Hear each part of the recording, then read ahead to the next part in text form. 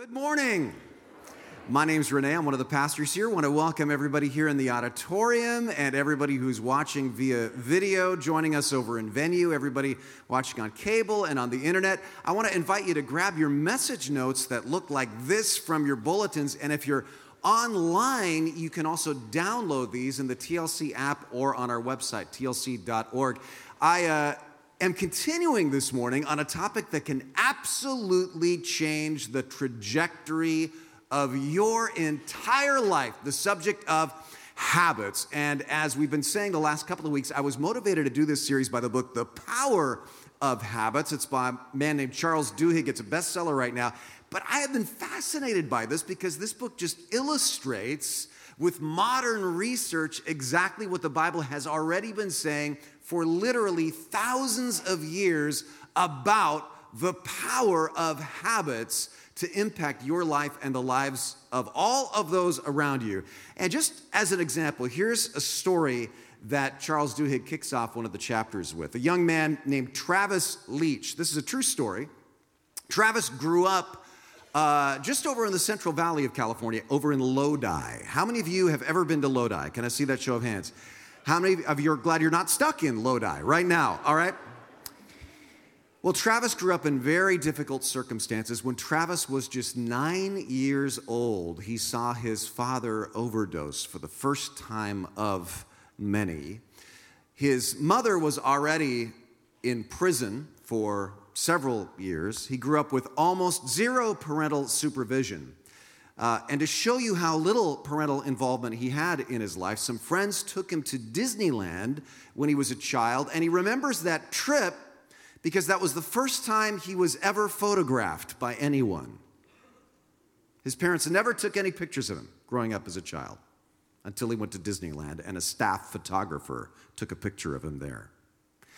Travis dropped out of high school when he was only 16 years old, and he started to work in a series of entry-level jobs, car washes, fast food places, but he would get fired after just a few weeks because he had zero self-discipline. He would come in late to work. He would come in having missed days with no excuse. He would lose his temper with clients who would just push his buttons just a little bit. And every single time he got fired, he would go home and look at himself in the mirror and pound on it and say, "Come on, get a hold of yourself." But nothing changed. He just kept spiraling down. And then a friend told him, "Hey, they are opening a Starbucks just around the corner. You should go apply."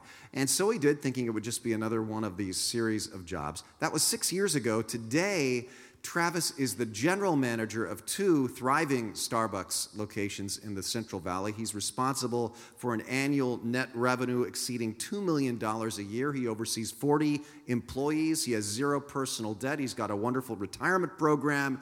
He is on a fast track to really getting someplace. And he says, "The most important thing that ever happened to me was Starbucks." Now, why is that the case? Well, on day one, they enrolled him in the, at that time, newly revamped Starbucks employee training program. And in that program, Starbucks used to teach their new employees just kind of how to make lattes and how to work the register. And then they realized more and more the young people that we're getting as employees, like Travis, literally have never been trained in just basic life skills. Especially not in the single most important habit in life. And Travis says learning this changed his life. In other words, Starbucks, of all places, is teaching a life habit that schools and parents, and yes, even churches, are failing to provide in too many cases today. You could call it life's most important habit. Research proves this. The Bible talks about this habit in Old and New Testaments literally hundreds of times. What do you imagine it might be? Before I tell you a quick review, last weekend we saw how once it's ingrained in your brain, it's almost impossible to stop a bad habit. That's the bad news. But the good news is it is very possible to start a new substitute habit that crowds out the old one. And as we saw in scripture after scripture last week, this is how the Bible always talks about replacing bad behaviors with good behaviors, replacing old ways of thinking with new ways of thinking. It almost never says just to stop this old thing. It says start this new thing instead. And we talked about keystone habits. These are habits that impact so many other behaviors. So you focus on one keystone habit at a time. If you really want to change your life, instead of trying to change a ton of stuff at once, just change that one thing. And if it's a good keystone habit, it's going to affect so many other things. Now, this morning, as I said, I want to talk about life's most important keystone habit. It's the habit Travis Leach learned from Starbucks employee training. It's a habit people should be learning in their churches. And even though when I tell you what it is, you'll say, oh, well, that was kind of a trick question, Renee. I knew that already. Most of us resist this habit for most of our lives. Now, again, just kind of in the back of your mind, what would you imagine that this habit is? Now, before I tell you what it is, let me show you some research right before we dive into Scripture. In 2006, Australian researchers decided to do an experiment on a bunch of people who had all described themselves as couch potatoes. Now, how many of you, if you're really being honest, would say there's a little bit of couch potato in you? Just a little bit. A few hands went up. How many of you would say the person next to you is definitely, no, just kidding. Don't raise your hand. The people in this study ranged in age from 18 to 50 years old, so very wide group demographically. And what they did was they put them into an intense exercise program for 2 months, weightlifting and resistance training and aerobics and running. And after 2 months, the researchers noticed something. Not only were these people in better shape, they smoked less if they had been smokers. They drank less if they had been drinkers. They ate less junk. They spent less time watching TV. They were less depressed. It impacted every other part of their lives very dramatically. And so they wondered, is exercise the magic keystone habit that impacts every other thing? And they wanted to find out, so they designed another experiment. And this time, the same researchers signed up a group of people for a 4-month intensive money management program where they taught them about getting out of debt and keeping a checking account and staying on budget. And at the end of 4 months, not only did their finances improve as they expected them to, but also they smoked less, drank less, ate less junk, spent less time watching TV, and were far less depressed, just like the exercise experiment. So was it money management and exercise that were the magic keystone habits they wanted to know? So they tried a third experiment. This time they enrolled another group of people in an academic improvement program, improving study habits. And at the end of 2 months, their study skills and their grades were much improved. And guess what else? They smoked less, drank less, ate less junk, spent less time watching TV, were far less depressed, and so on. And what the researchers concluded was, what study after study since then, year after year, has shown, the most important keystone habit for success in life: self-discipline. It wasn't just that those people learned to exercise or learned to manage their money or learned better study habits. What they were learning was how to discipline themselves.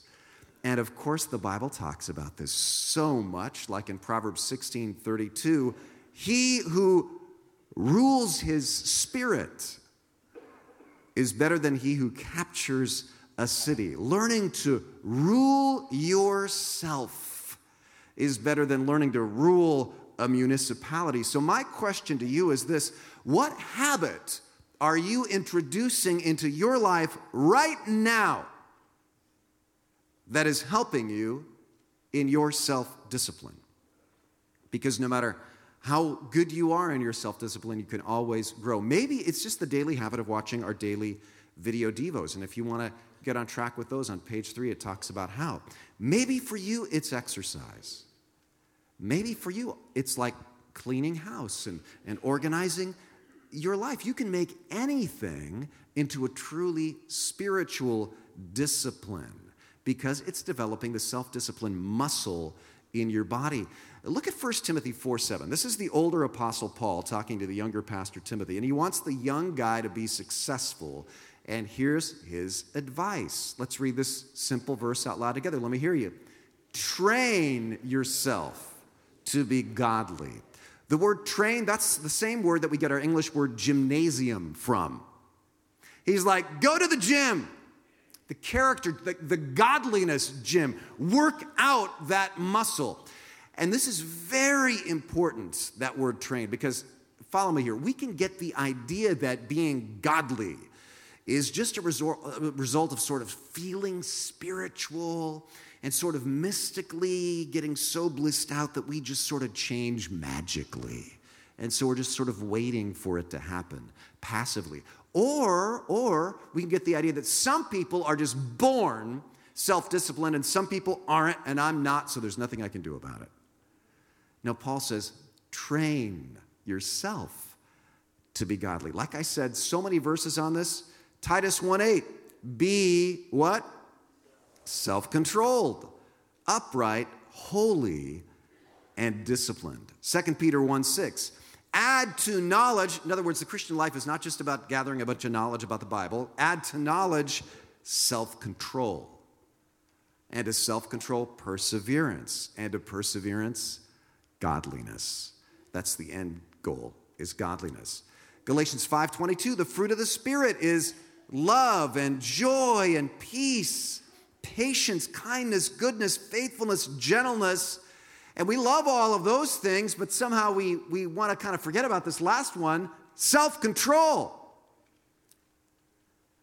Listen, look up here for just a second, because I want to publicly repent of something in front of you today.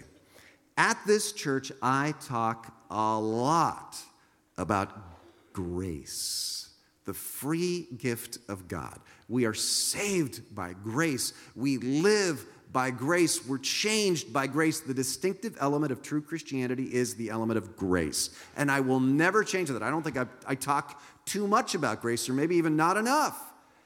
But I have not talked enough about self-discipline. And maybe I've given the impression, now I don't believe this, but maybe I've given the false impression that living by grace means you don't have to exercise any self-discipline. But that's not true. And I think we need to talk more about developing the skill of self-discipline in our lives. But there is a huge danger here. Because would you agree with me on this? Christians tend to go one of two extremes when it comes to self-control. We tend toward either, on the one hand, legalism, right? Where we get all into performance-based religion and we think that God will love us more and bless us more based on our performance. And if we do well and memorize more Bible verses or go on more mission trips or go to more church services, that we're better than those other ungodly people. Listen, legalism is the one thing that Jesus fought against more than any other thing in his lifetime, because it is so destructive to yourself and others. It leads to self-righteousness and judgmentalism and hypocrisy and ultimately burnout and despair.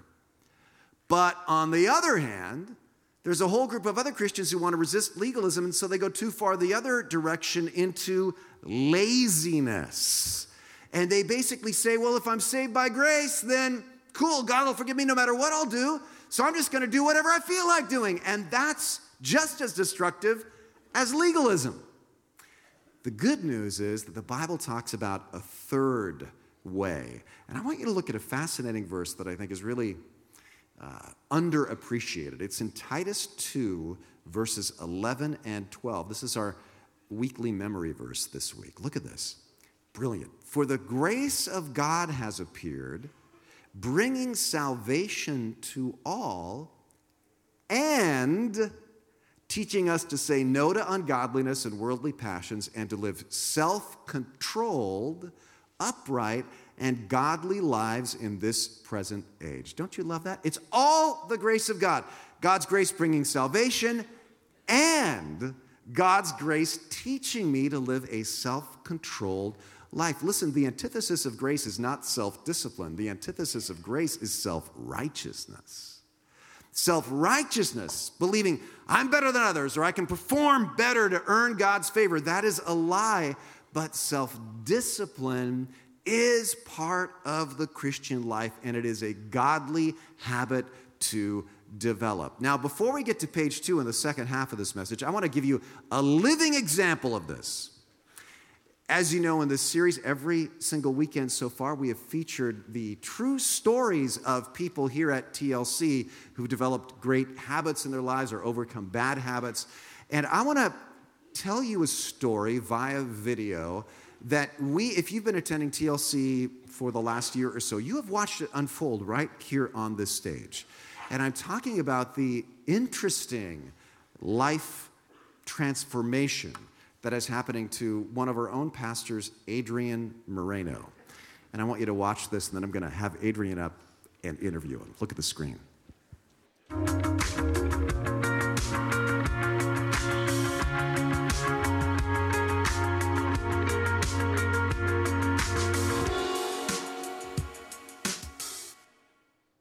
My name is Adrian. For the past 18 months, I've been committed to my health. So I've always been a big guy. I was chubby as a kid.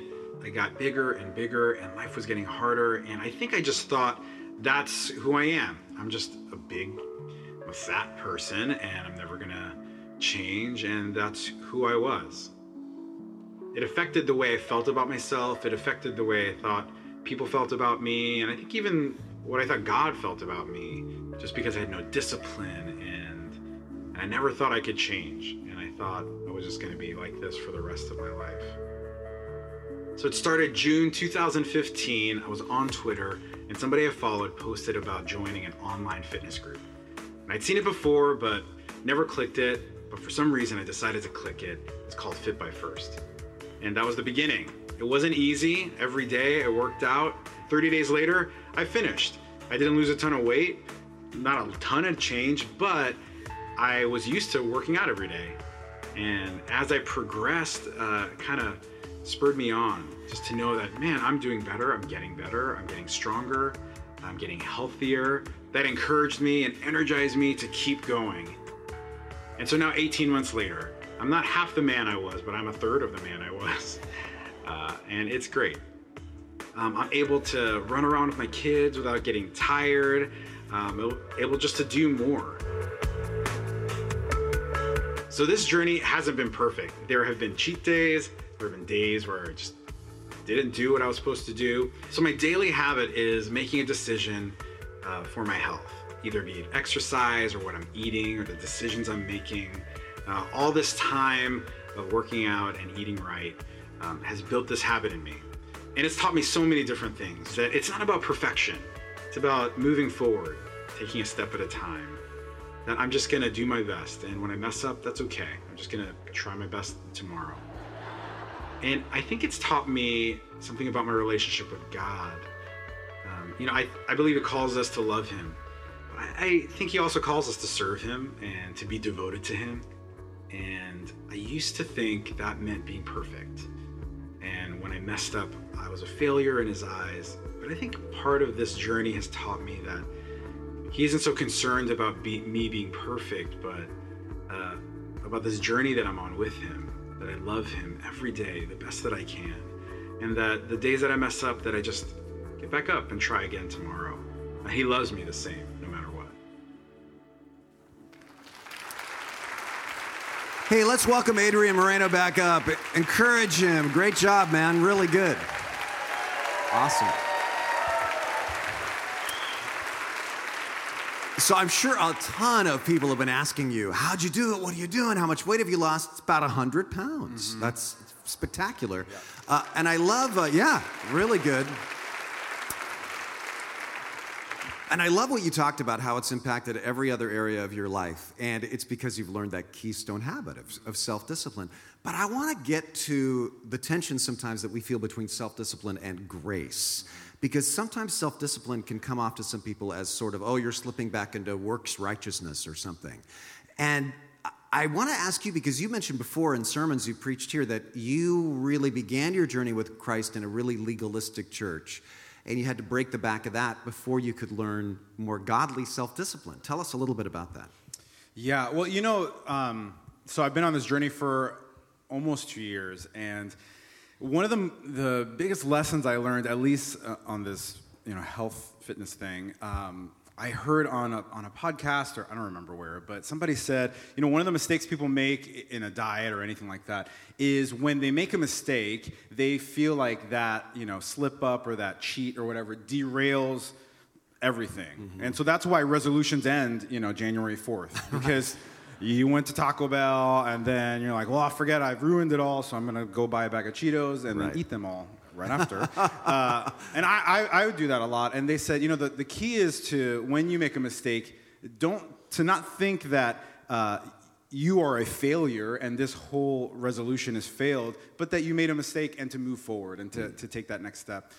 And, growing up in that legalistic church, what you learn is that God every day is judging you and, giving you a grade. And at the end of the day, you got a good grade or a bad grade. If you did all you're supposed to do and didn't do the things you weren't supposed to do, he'd bless you. And if you didn't, he'd curse you. I mean, I used to, when I got a cold or when my leg hurt or anything, I thought, I sinned and God is punishing me. And I lived in that fear and in that shame and in that guilt. But what I've learned about grace and what even this journey has taught me is that I'm not defined by my mistakes. I'm not a failure because I make a mistake. But I failed. But God's grace is greater. And the coolest thing about this fitness thing, I've had to work hard and rely on sort of myself a little bit. But when it comes to our relationship with God, it's this incredible mystery. Philippians, I think you talked about it last week, chapter 2. There's a verse that every legalistic church uses as their banner verse. It's like Philippians 2, I think 12 says, work out your salvation in fear and reverence to God. And so earn it. You got to go work hard. But they always forget to read the next verse, which says, for God is the one that gives you the desire and the power to do what pleases him. And so the key is to really understanding, even in self-discipline, is that the only way you can do anything is through the grace of God. Amen. The only way you can to accomplish anything in this life is through the power, the resurrection power of the Holy Spirit that lives in us. That's good stuff, man. Yeah. That's good stuff. Any final kind of words of encouragement for anybody here? Yeah, I've been a big guy for a long time. Anytime something came on TV about losing weight, I would change the channel. Because I didn't want to hear about it. I want to hear about anybody losing weight because I don't want to think about it. And so, listen, if you're here today and maybe you're squirming a little bit, and I was just like you. Listen, I'm not up here to shame you. I'm not up here to say that you need to do exactly what I did. Listen, there are things that were under my control that I changed, and there's things that are out of our control, genetics and lots of different things, health problems. But just to know that whatever you decide to do, that you just take one step at a time and that you're not defined by anything. You're not defined by your weight. You're not defined by your past. You're defined by Jesus Christ, and he loves you no matter what. Amen. Thanks so much, Adrian. Well spoken. Well said. Hey, in our few moments we have remaining, I just want to launch off of what Adrian was talking about grace and ask, what makes this whole message about self-discipline this morning a distinctly Christian message? What makes this different than something you're going to hear on Dr. Oz or something like that, right? Well, this is really super, super important. A guy named Mike Moraven, professor at the University of Albany, did a really interesting experiment, and it involved freshly baked cookies. Isn't it interesting how many of these research projects involve fresh cookies? I want to be a researcher. But what he did was he divided students into two groups. And the first group, he had an attractive assistant come in and explain this experiment. And she said, listen, this is an experiment in self-discipline to see if you have the discipline to resist eating warm, freshly baked cookies for 5 minutes. And then after the 5 minutes, we're going to give you some harder puzzles to solve on computers for about a half an hour. We hope you do well. Thank you so much for participating. Good luck. Second group had the same assignment, but they had a Marine Corps drill instructor type guy walk in, and he pointed to the cookies and he said, do not eat them. More puzzles coming. That is it. Slam the door. No explanation. After 5 minutes, neither group had touched one of the cookies. But when they moved into the second phase of experiments, where they had more difficult challenges to solve on their computer screens, the first group that had the purpose of the experiment explained to them was eager to do well, and they all completed the puzzles in record time. The second group, almost nobody completed the puzzles. Some of them left the room complaining loudly, "This is stupid." Many of them kicked over the chairs and lost their tempers. And here is what the professor says. We found this again and again. When people are asked to do something that takes self-control, if they see the bigger picture, it's much less taxing. If they feel they're just following orders, their willpower muscles get tired much faster. Do you understand that God gets human psychology because he created us? And this is one of the reasons the Bible, whenever it talks about self-discipline, it always puts it in the broader context of God's grace. God is not the drill instructor barking orders. Unfortunately, a lot of us raised in churches don't get taught this way. And so let's wrap up by looking at how self-discipline is rooted in God's grace all through the Bible.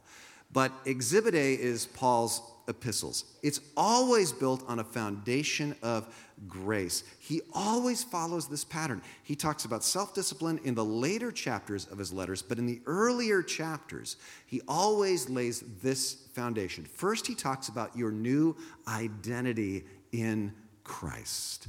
Like Ephesians chapter 1, look at this beautiful verse. God has blessed us in the heavenly realms with every spiritual blessing in Christ, for he chose us in him before the creation of the world, before the creation of the planet, before you were born, before you could prove yourself to God, before you could do one single thing right or one single thing wrong, he picked you to be on his team.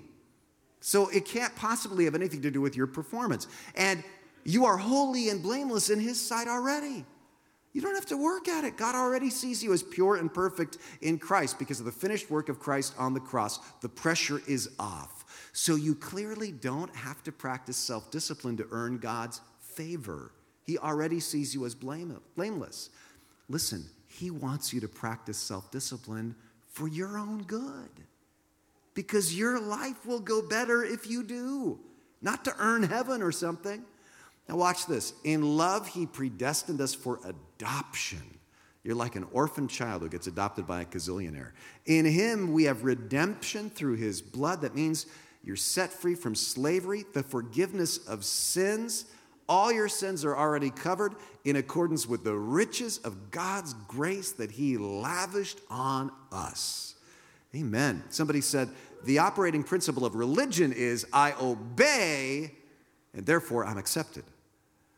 But the operating principle of the gospel is I am accepted, and therefore I obey. Do you see how important that is? Do you remember Jasmine's faith story last week, how she overcame her alcohol addiction?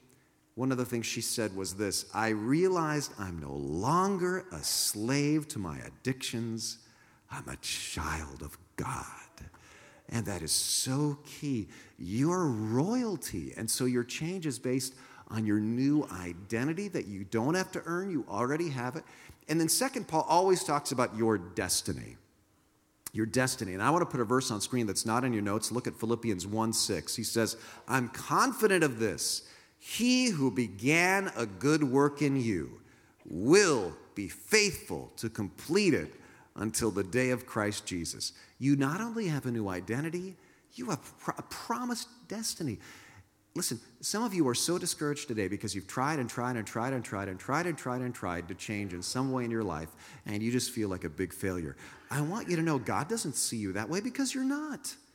He promises that he will continue to develop Christ-like character in you, and ultimately, that's the reason that God wants us to develop any kind of self-discipline, whether it's exercise or weight loss or anything else. It's ultimately for the development of Christ-like character in you.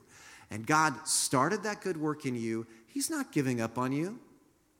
So don't give up on yourself. He will be faithful even when you're not faithful. And not only do you have a great identity and a great destiny, you've got a great community of grace. You're not alone. We're all in this together. Ephesians 2:22. And in him, you two are being built together to become a dwelling in which God lives by his Spirit. You are not alone. This is why we do church together. This is why after every service, we have the Stephen ministers up front to pray with you. They are there to help you in your journey. So look at this. Only after Paul follows this pattern in his epistles, talks about your identity, your destiny, your community, only then, building on this foundation, does he get to the self-discipline activity and explains, now because all that is true, here's the kind of life you should live, like in Colossians 3:12. Therefore, as God's chosen people, holy and dearly loved. You're already loved. You're already chosen. You're already holy in God's sight. So, clothe yourselves with compassion, kindness, humility, gentleness, and patience. You're not earning anything. In fact, ironically, it's not by focusing on yourself and your failures and the things you need to get disciplined in your life that you get self-discipline. It's by focusing on something much greater than that, on God and on his grace that he's lavished on you and on the purpose that he has for you. That's actually how you overcome your self-discipline problems. Since it's Martin Luther King Jr. weekend, I want to close with part of a sermon that Dr. King preached on this. You know, he was a Baptist pastor, and that part kind of gets left out sometimes. But I found a sermon, one of the last sermons that he preached, called Conquering Self-Centeredness, where he talks about what we're talking about this morning. What a problem self-centeredness is for us human beings. How we're naturally self-centered from the time we're little babies. So how are we going to conquer that? And then he wraps up this way. How then do we conquer self-centeredness? Well, you don't solve the problem by trying to trample over yourself. That doesn't solve the problem. Instead, you move away from self and you find yourself in something outside of yourself. He says that is the genius of our faith. It teaches that we are not at the center of this universe. We're only at the center to the extent that we give ourselves and our allegiance to God Almighty. And that does something to each of us.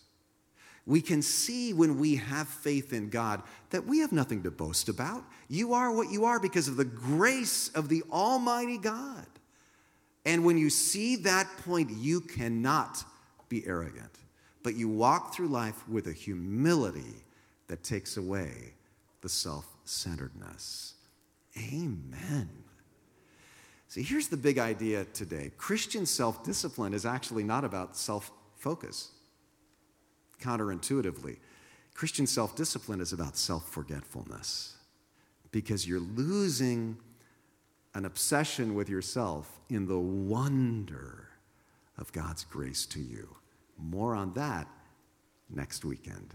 Let's pray together. Bow your heads with me. Lord, thank you so much for freeing us from ourselves.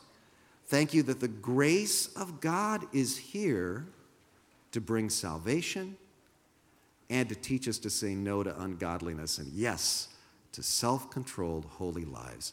You save us not just to beam us to heaven, but to show your glory in us as you transform us. And so, God, I just pray that each one of us would cooperate with your process of transformation, first by just giving ourselves over to you, by realizing what we have lavished on us by your grace because of the finished work of Christ on the cross. And then continuing the transformation by focusing not on ourselves, but by forgetting ourselves and seeing beyond us to you and your glory. And we pray this in Jesus' name. Amen.